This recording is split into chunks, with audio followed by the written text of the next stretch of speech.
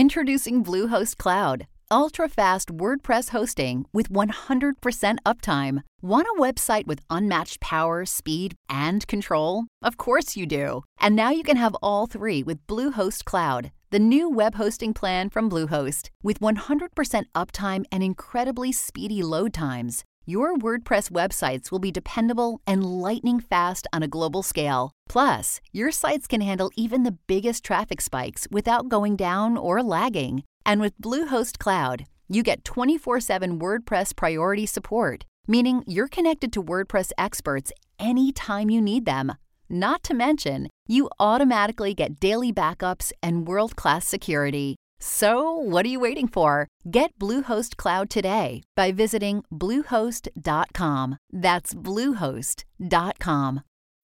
When you need mealtime inspiration, it's worth shopping Kroger, where you'll find over 30,000 mouth-watering choices that excite your inner foodie. And no matter what tasty choice you make, you'll enjoy our everyday low prices, plus extra ways to save, like digital coupons worth over $600 each week. You can also save up to $1 off per gallon at the pump with fuel points. More savings and more inspiring flavors make shopping Kroger worth it every time. Kroger, fresh for everyone. Fuel restrictions apply.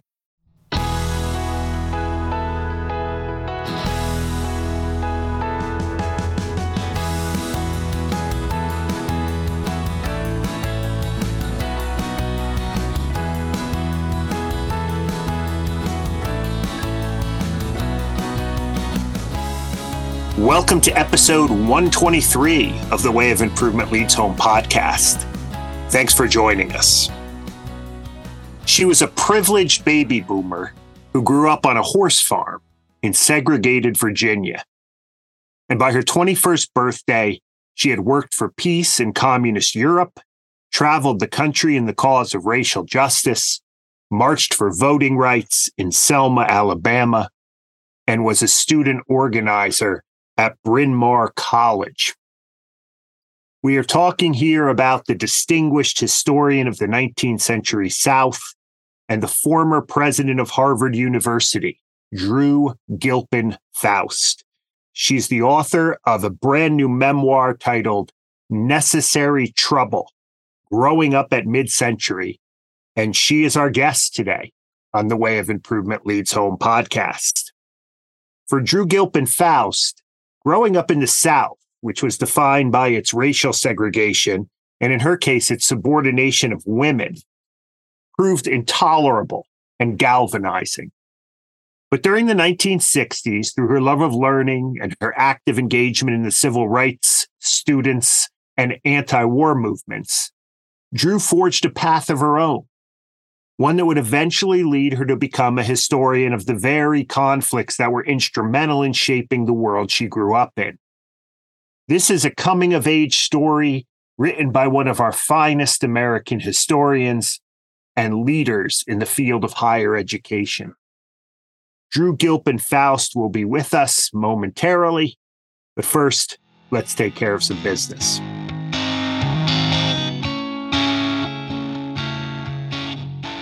Another day is here, and you're ready for it. What to wear? Check. Breakfast, lunch, and dinner? Check. Planning for what's next and how to save for it? That's where Bank of America can help. For your financial to-dos, Bank of America has experts ready to help get you closer to your goals. Get started at one of our local financial centers or 24/7 in our mobile banking app. Find a location near you at bankofamerica.com/talktous.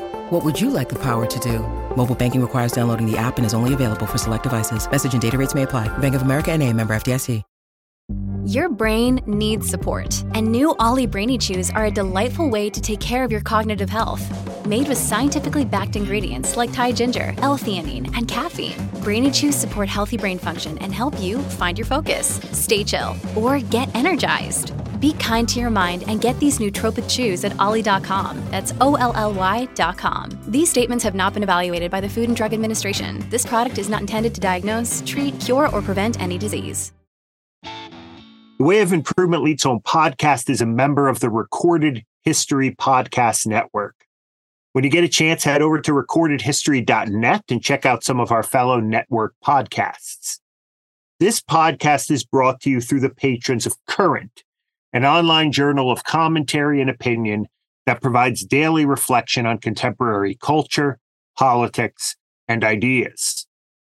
We keep this thing going by your generous financial donations. If you like what you read or hear at Current and want to support our work, and that includes this bi-monthly podcast, our daily opinion features, the Way of Improvement Leads Home blog, our blog, The Arena, and our narrative podcast, now on hiatus, on the history of evangelicals and politics, head over to currentpub.com and click the red membership button. The best way to spread the word about the podcast is to tell a friend. You can follow us on X, formerly known as Twitter, at TWOILH Podcast. You can follow me on X, formerly known as Twitter, at JohnFia1, or you can follow us at current_pub1. We are also on Facebook, Instagram, and Threads. And if you like an episode, give us a share or a retweet, and consider a positive review on Apple Podcasts, iHeartRadio, Stitcher, Podbean, Spotify, or wherever you get your podcasts. Those reviews go a long way towards helping us reach and expand our audience.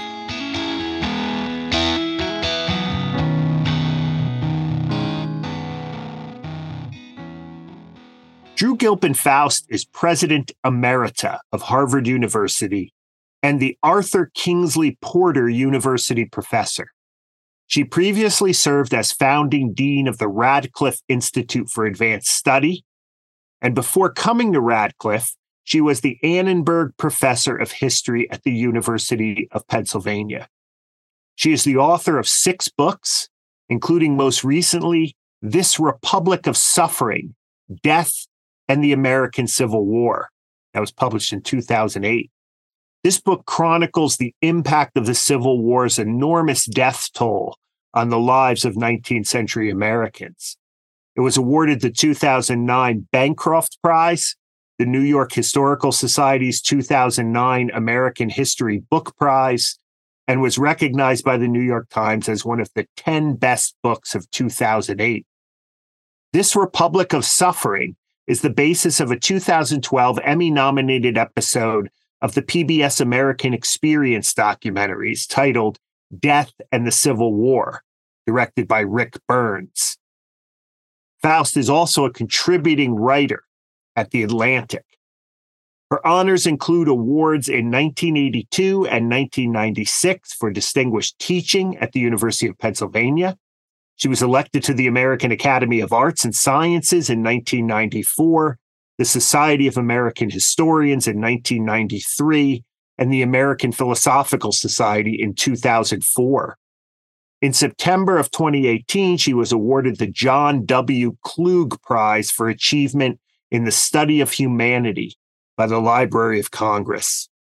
She received her bachelor's degree from Bryn Mawr in 1968, her master's in 1971, and doctoral degree in 1975 come from the University of Pennsylvania in American Civilization.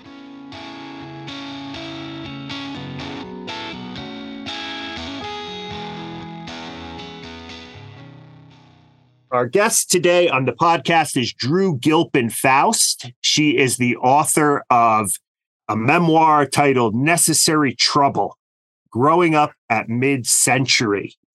Drew, welcome to the podcast. Thank you so much for inviting me. So you have had a successful career. Yeah, distinguished award-winning historian of the 19th century South. You were president of Harvard University. But your memoir covers none of that. It is a sort of coming-of-age story. It gives us a glimpse, I think, into part of your life that those of us who just see you as a public figure maybe didn't know about. So why a memoir? What led you to write this? Tell us a little bit about that process. Well, it came out of my many years as a historian. I felt that I had for decades been listening to voices from the past. And as I got older and fewer people alive today could remember the years in which I grew up, I wanted to tell the story of those years and to speak in a way like the subjects that I covered in the 19th century. I grew up in segregated Virginia in the 1950s and 60s at a time when my mother repeatedly told me, it's a man's world, sweetie, and the sooner you figure out, the better off you'll be. So I wanted to portray a time that is so distant from our own and remind people of the kinds of constraints and assumptions that ruled in those years, and hopefully make people think we don't want to go back to anything close to a world like that. So let's develop this a little bit more. One line from the memoir that struck me, this is on page 20, you write of your childhood growing up in Clark County, Virginia, rural Virginia. You say, quote, "Black people were women. I must be a lady," unquote. I think that quote in many ways captures the essence of the kind of social world in which you were raised. Can you elaborate on that a little bit? Well, it has many dimensions to it, as you point out. First of all, the separation between white and Black in this segregated society, and the notion that people were very different across that divide, and that womanhood was very different across that divide, because I was meant to develop social graces that would separate me, in a sense, from my biological realities. I was meant to transcend those realities with the trappings of ladyhood and gentility, whereas Black women were seen as women, as forbidden these trappings of gentility that were so much meant to be a part of the identity my mother and grandmothers and those around me wanted me to develop. So when most people think about segregation in the South, they think about, and you make this point in the memoir, they think about water fountains or public accommodations. And you say there was little of this. My father grew up in New Jersey, like your mother, northern New Jersey. He was in the Marines, and he went down to Paris Island. And for the first time, he saw these signs, and it was, incredibly jarring for him. But again, there was little of this in the Upper South, or at least in your county. But again, you write on page 70, you say, quote, "People just knew," right, of this sort of deep-seated, almost systemic kind of segregation. Prejudice was a way of life. Explain growing up with this kind of feeling of kind of white superiority. And, you wrote a letter to Dwight Eisenhower complaining about the inequalities. Why did you see this at such a young age when everyone around you did not? Or at least most around you did not? Well, so many elements of what you just said. The part about Upper South, I think that's part of why the signs weren't there. But it was also a very rural community. And a lot of the motivation for segregation was from places for signs of, sharp delineations. These were erected in public accommodations and public places. And there weren't that many of them in my rural county. It was a community in which people knew each other face to face, and they learned at a very early age what the rules of the road were, so to speak, what the rules of social interaction were. And so I learned that from the time I was very small. I learned, for example, that the bathroom in our house next to the kitchen was for the African-American cook, not for me. And one time I used it, and my mother didn't say that's the Black bathroom. Instead, she said, "Don't invade their privacy." And so it was all covered with this kind of veneer of acceptability or gentility or invisibility of the signs and markers of segregation. Now, I was just as oblivious to all this as anyone else around me until in the aftermath of Brown v. Board, the decision that the Supreme Court issued in 1954 saying that schools should be integrated with all deliberate speed. In the aftermath of that Supreme Court decision, white leaders of the state of Virginia developed a plan that they called massive resistance that provided that Virginia should close its schools rather than integrate them. In other words, have no public education. And that was what they were advocating. And this caused a lot of conversation, to be sure, not to mention conflict and commentary. And I was riding home from school one day with an African-American man who worked for my family and often drove me to and from school. And I heard about this controversy on the radio. And suddenly I realized that my school was all white, not by chance, but by design. Now, there was no sign on the school that said the white school or white students only, But that's how it operated. That's how everyone understood how it operated. And in fact, it operated that way by law. Schools were segregated by law.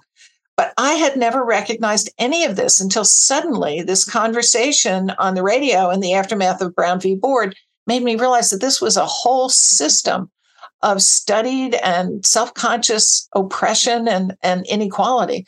And that seemed to me just unimaginable. I'd been taught all these virtuous things in Sunday school about how Christ loves everybody. I came from a typical Christian family in the South, in the white South. I also had been taught in school about the Declaration of Independence and all men are created equal. And suddenly I realized there are all these invisible structures of inequality making separate societies that I had not recognized before. And I was just outraged. I felt someone had told me lies or had misrepresented the world to me. So I went home and I wrote an irate letter to President Eisenhower saying, how can this be the case? And please support integration. And, you know, if I painted my face black, I couldn't go to school. Black people are people too. And so I sent this off at age 9 to Eisenhower, asking him to, or charging him. I was kind of bossy in this letter, ordering him around, telling him to support the principles of integration. And for the listeners out there who are going to buy this book, hopefully, you can read the entire letter. It's been printed at the beginning of the book, and you also comment on it during the book. Let's shift gears a little bit. You head off to boarding school, right? Concord Academy in Massachusetts. And while you're at Concord, you join, was it a group with was it a Quaker organization? It was a Quaker group. Mm-hmm. Yeah, for a trip behind the so-called Iron Curtain, right, into communist Europe. That experience changed you in profound ways. You write, quote, learning and examining, suffused with a sense of purpose. This I recognized was how I hoped to live the rest of my life. I had spent 9 weeks in an atmosphere I hadn't known existed. So tell us how you get involved in this organization, this trip, and why was it such an important moment in your life? This trip grew out of an experience I had in the fall of my junior year at Concord when the Cuban Missile Crisis erupted. And we thought we were going to be blown off the face of the earth. And I remember one night getting together with a bunch of my friends in an empty classroom, and we all talked about what was it in life that we would have missed, that we most had hoped for if we all blew up. And it sounds in some ways like extravagant thinking on the part of young women, except that looking back now with what we know about the Cuban Missile Crisis, it was all too real. And we came within a hair's breadth of some kind of nuclear conflagration. So we weren't all that unrealistic in our fears.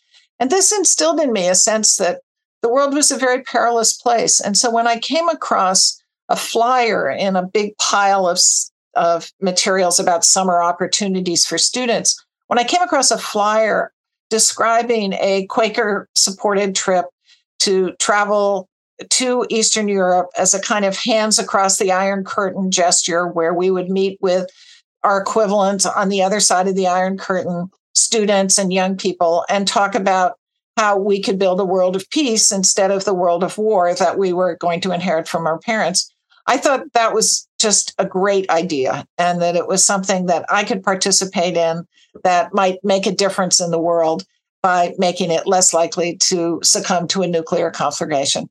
So I went off on this trip in the summer of 1963, and it was the first time I had ever been in an interracial group. I had never been in circumstances with African Americans of community and equality. And these were pretty impressive young people.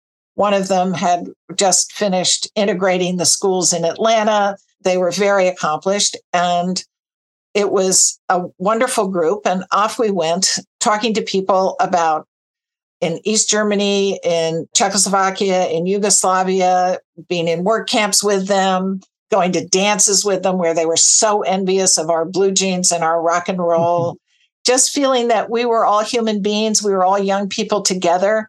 And it was a time of inquiry and learning and arguing and agreeing and disagreeing and learning from each other. that was so stimulating. And I just thought to reach across differences, to reach across the world, to make a move for peace and harmony around the world, and to be with such interesting and stimulating people. What extraordinary privilege that was. And could I live my life in such circumstances? Yeah. So that's kind of the quote you read. Let me play off a little bit the Quaker aspect of this. And I'm not sure how many people have asked you this question, but I do sense, it's not a major thread, but I do sense a kind of, for lack of a better term, let's call it a religious thread that runs through this book and that connects often with your activism. You had this experience with the Quakers, the peace witness, the peace tradition of the Quakers. I think you mentioned being very attractive to the phrase you use is the Christian ethics of Martin Luther King. Talk about the way in which, I think you make it very clear that you weren't really interested in the particulars of theology and, these kinds of things. But clearly these kinds of religious movements that informed so much, as you know, of a lot of the social reform movements in American history generally, you were drawn to, you were attracted to. Talk a little bit about that, how these movements influenced you.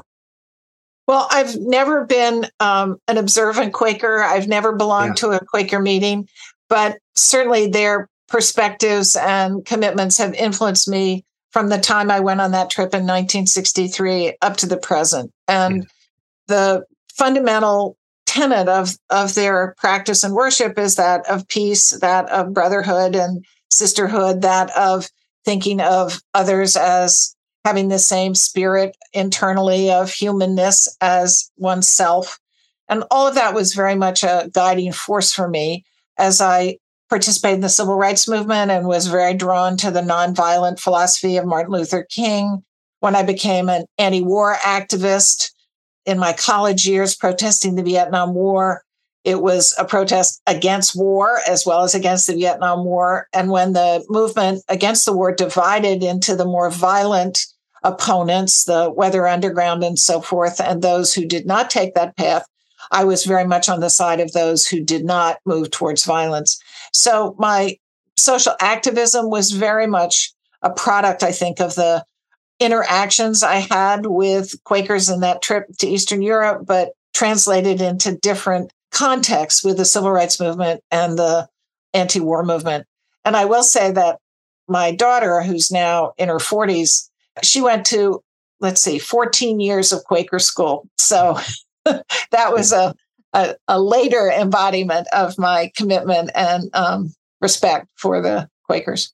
Now, you talk about, the way reading has sort of transformed your life. Did you read things, or was this just experience? Were you reading Quaker writers? Were you reading, King and kind of nonviolent resistance, stuff about the beloved community? What books did you have on alongside your nightstand or whatever do you remember?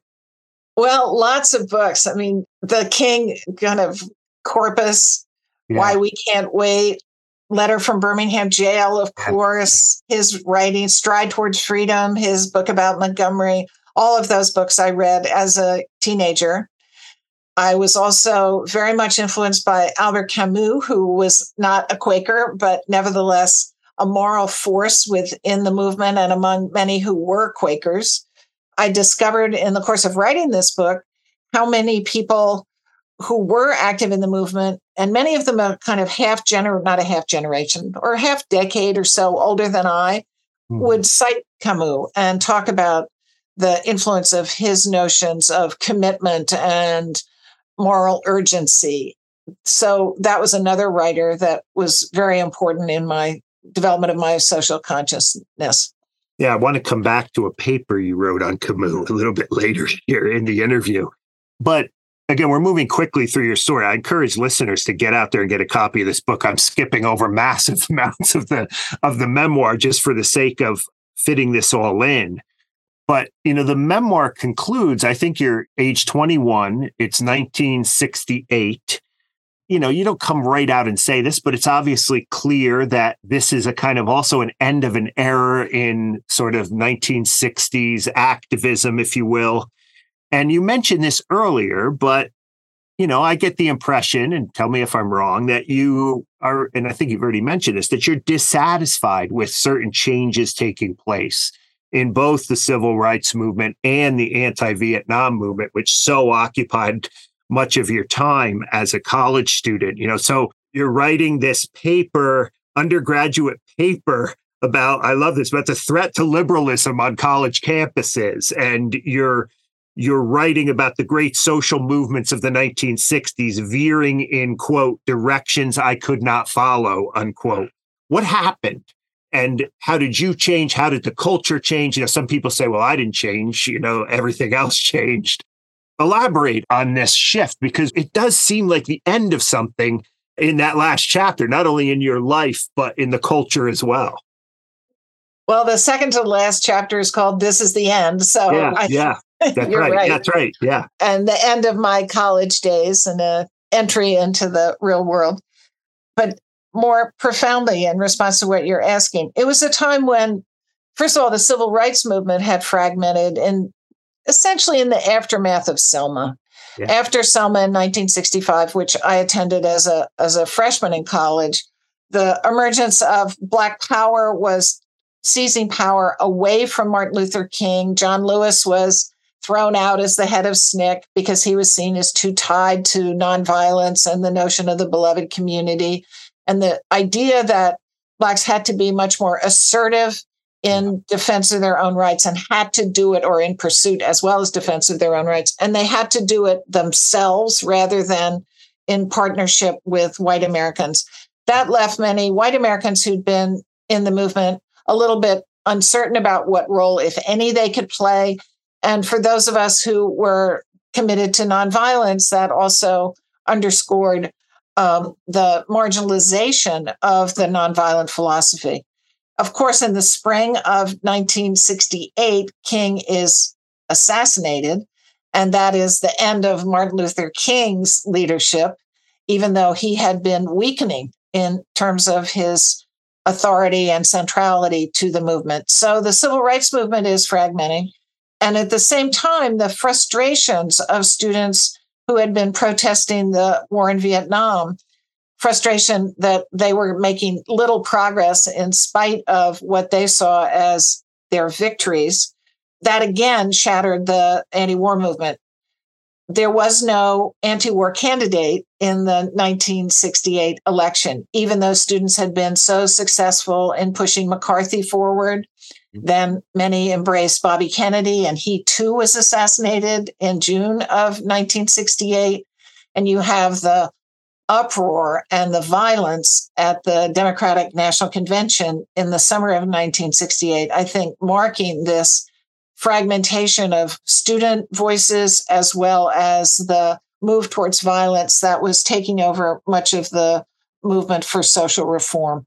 I was not ever a violent person. I didn't go that way. I wasn't comfortable with it. I didn't believe in it. And so that left me alienated from that wing of the anti-war movement. And I had already moved somewhat into other activities supporting children in Vietnam and other kinds of anti-war activities that were not in the realm of confrontation or violent protest. So I was going to ask you, where do you go after 1968? I mean, obviously you go to graduate school. You talk about that in the book, but you take some time off, I think, before you go to graduate school. But where does somebody, where does your activism move at that point? Or do you curb it a little bit because you're involved in other things? Or what happens to the group that the sort of nonviolent group, especially among white men and women? Where did you go? Where did you sort of intellectually, in terms of your activism? So when I graduated from college, I had to ask myself, what kind of life do you want to lead? What do you want to do when you grow up? How are you going to support yourself? All those kinds of questions. And one of the issues that had been of concern to me throughout college, and in some ways was a central concern of the student movement in the earlier period of the 60s, and that is universities and the role of universities in society, and how universities might be forces for social improvement, social betterment, social change. Mm-hmm. And that really is where I ended up after working for a couple of years and thinking through what is it that I could best offer and how could I best serve these large goals that had inspired me throughout all these years of my student life. Yeah. And so I decided that I wanted to write about these problems. I wanted to write about race. I wanted to write about racism. I wanted to write about how people get up in the morning and justify doing unthinkable things. Yeah. And so I ended up writing about white slave owners and the ideologies that enabled them to justify their relationship to slavery, a question that I believe sets up a framework for considering how do we today justify our own relationships to injustice? How does any people or person justify a world in which they are taking advantage of others? So a lot of my engagement then took the form of being a historian and writing history, and also becoming an increasingly active part of a university. And I guess you could say that the pinnacle of that was becoming president of Harvard and thinking about what universities should be from that perspective. Yeah. One of the things I like to do on the podcast is I like to connect the sort of ideas that some of our guests over the years have brought up. Some of you may remember a while ago, I'm talking to the listeners here, Jill Ogling-Titus we had on talking about the Brown v. Board decision in Virginia. I believe you even cite her book. So go back and listen to that episode to get some context for this conversation, but also the context of education in the 1960s and into the 1970s. Some of you may want to go back and listen to the episode with Ellen Schrecker, who wrote a really interesting book on all of that. So make those intellectual connections with some of our other guests. Drew, I want to end here with a couple questions about your work as a historian, and you've already kind of answered this one, but maybe you can elaborate a little bit more. So you write about your decision, and you mentioned this I think you said it's your freshman year at Bryn Mawr. You and your boyfriend drive to Selma. You join the 1965 March for Voting Rights. And this means you have to rush a paper on Camus that you're writing in an English class. And I can't remember, you got somebody to type it for you or submit it for you. And the professor hands the paper back. He's sympathetic, the professor, to you going to Selma, but, kind of says this needs a lot more work. This paper covered with That's a very gentle way to describe what he said. Yeah, I'm talking to the former president of Harvard here, so I'm trying to be polite, right? But yes, a lot of red ink. There's even some chastisement, right, on the part of the professor. You say, I love this line, you receive this chastisement with a certain satisfaction. As I read that story, I thought about, your future career. On one level, you pride yourself on being a kind of intellectual, a writer, somebody who, maybe detached is not the best word here, but someone who focuses on scholarly pursuits, right? Writing papers. And then you have the activist who's down in Selma. And in some ways, the rest of your career, as you just mentioned, right, was the writing the paper side, not the marching right side. And this reminds me of all of this debate in the last couple of years about sort of activists and historians. How much should you, be detached in your writing? How much of scholarship should be promoting some kind of overt activism? Where do you come down on this whole question of the historian activist? Because you've been both. I mean, I didn't know about the activism part, but now I know you've been both. How do you fall on this? How do you advise a kind of young graduate student with all of the passions that you had as a young person? And then you say, well, you need to write articles that will be accepted in the Journal of American History or something like that, which are kind of these detached pieces. Any thoughts on that? I don't think there should be a contradiction between excellent scholarship and having an impact in the world. In fact, I think if you lower yourself to less than excellent scholarship in order to make a point, in order to have an impact in the world, you only weaken your case. And so I would argue for the absolute highest standards of rigor, of proof, of depth of research, of argument.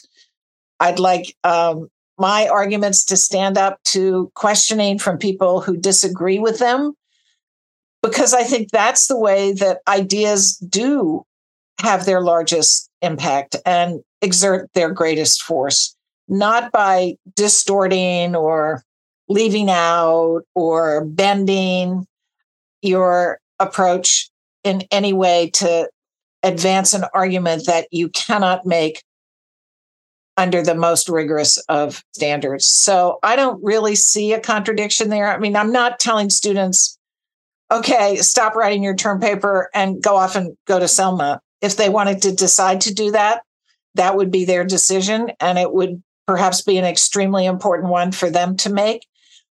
But where my bailiwick extended was what they did in their scholarly work. And they could combine it, certainly, with activism of all sorts if their scholarly work remained at the very highest quality.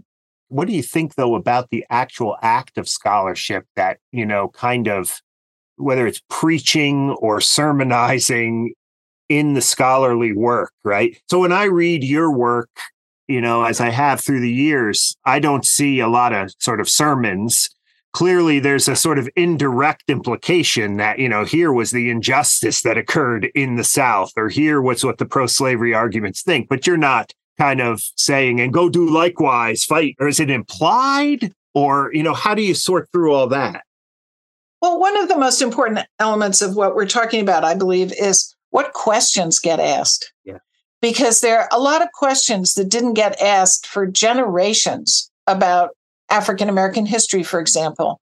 And in the 60s, as we began to change our views about the appropriate place for African Americans in American life, and as Brown v. Board came down, the civil rights movement revved up, then we began to ask very different questions about what the past had looked like and what kinds of discrimination had gone on. And we have developed over time a very different view of Woodrow Wilson. We have developed a very different view of what slavery was like.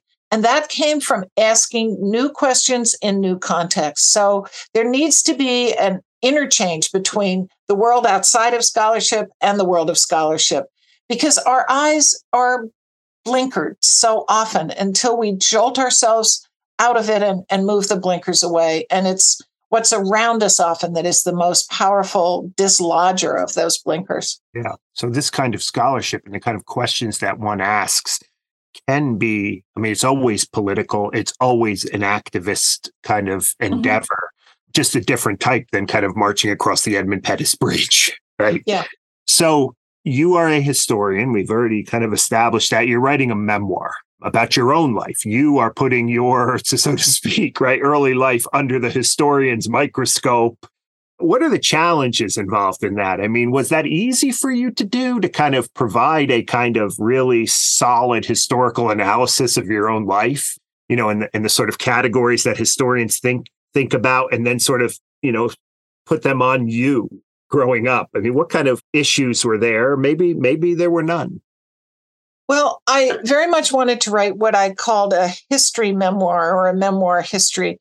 I wanted to situate my life in the context of its time and show me as a person making choices within certain realities and structures that were set by the world in which I emerged as a child. And so I wanted to understand what were those larger forces. For example, I was terrified when Sputnik went up. And that was a personal and individual reality.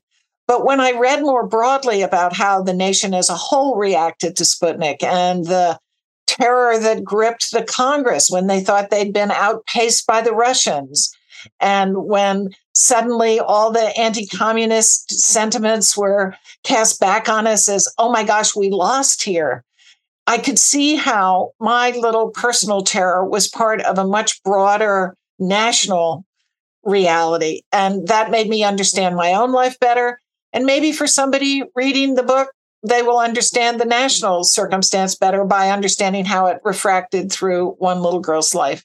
So I did a lot of research for this book. I think most memoirs don't have footnotes, and this one does, citing the variety of materials that I used to expand my life beyond its own compass. And that was how the professional historian played into the memoir. The challenge there perhaps is that, is it personal enough? Do I tell enough about my inner being?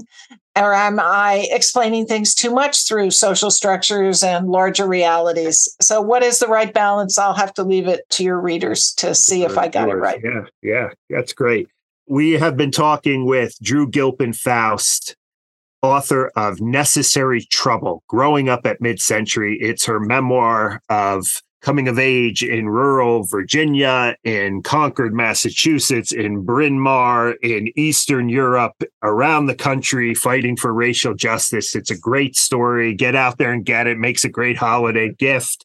Drew, thanks so much. I know you're a busy woman. Thanks so much for taking the time to spend with us on the podcast today. My pleasure.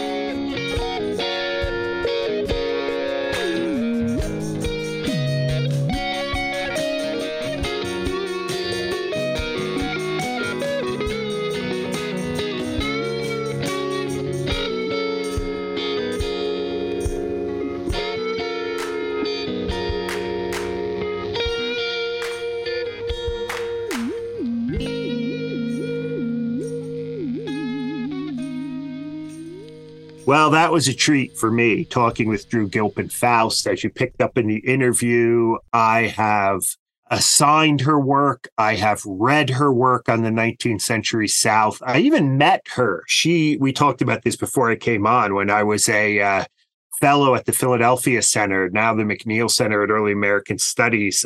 I met her. I think I shook her hand. Richard Dunn was the director of that center, and he would kind of parade the fellows around at different University of Pennsylvania events. And I think I met Drew at that point. Didn't expect her to remember that, but I had.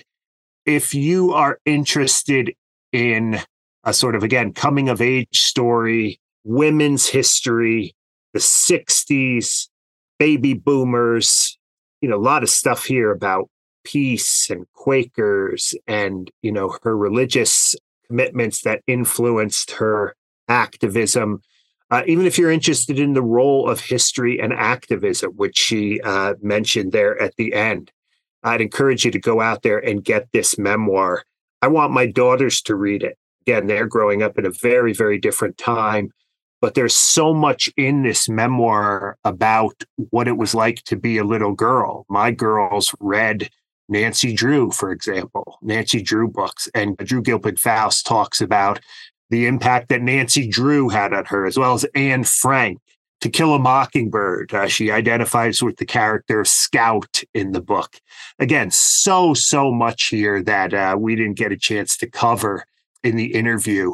This makes, again, for a great holiday book for really anyone interested in the experience of people growing up in the 1950s. So again, this has been a privilege talking to Drew Gilpin Faust. We appreciate you as well. Hope you'll think of us during the holiday season. Currentpub.com is growing. We are developing an audience. We are attracting really high quality writers these days.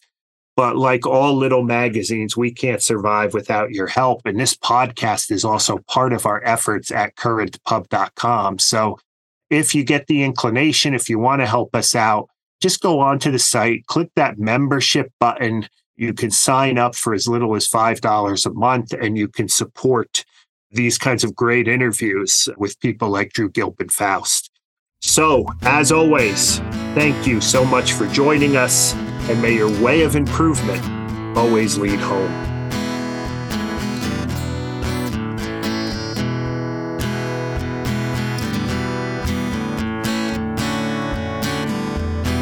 The Way of Improvement podcast is recorded via Zoom. Original music by Overholt. The co-founder of the podcast, who is now off doing bigger and better things, is Drew Durley-Hermeling. Our producer is Casey Lehman out of Nashville, and I, John Fia, am your host.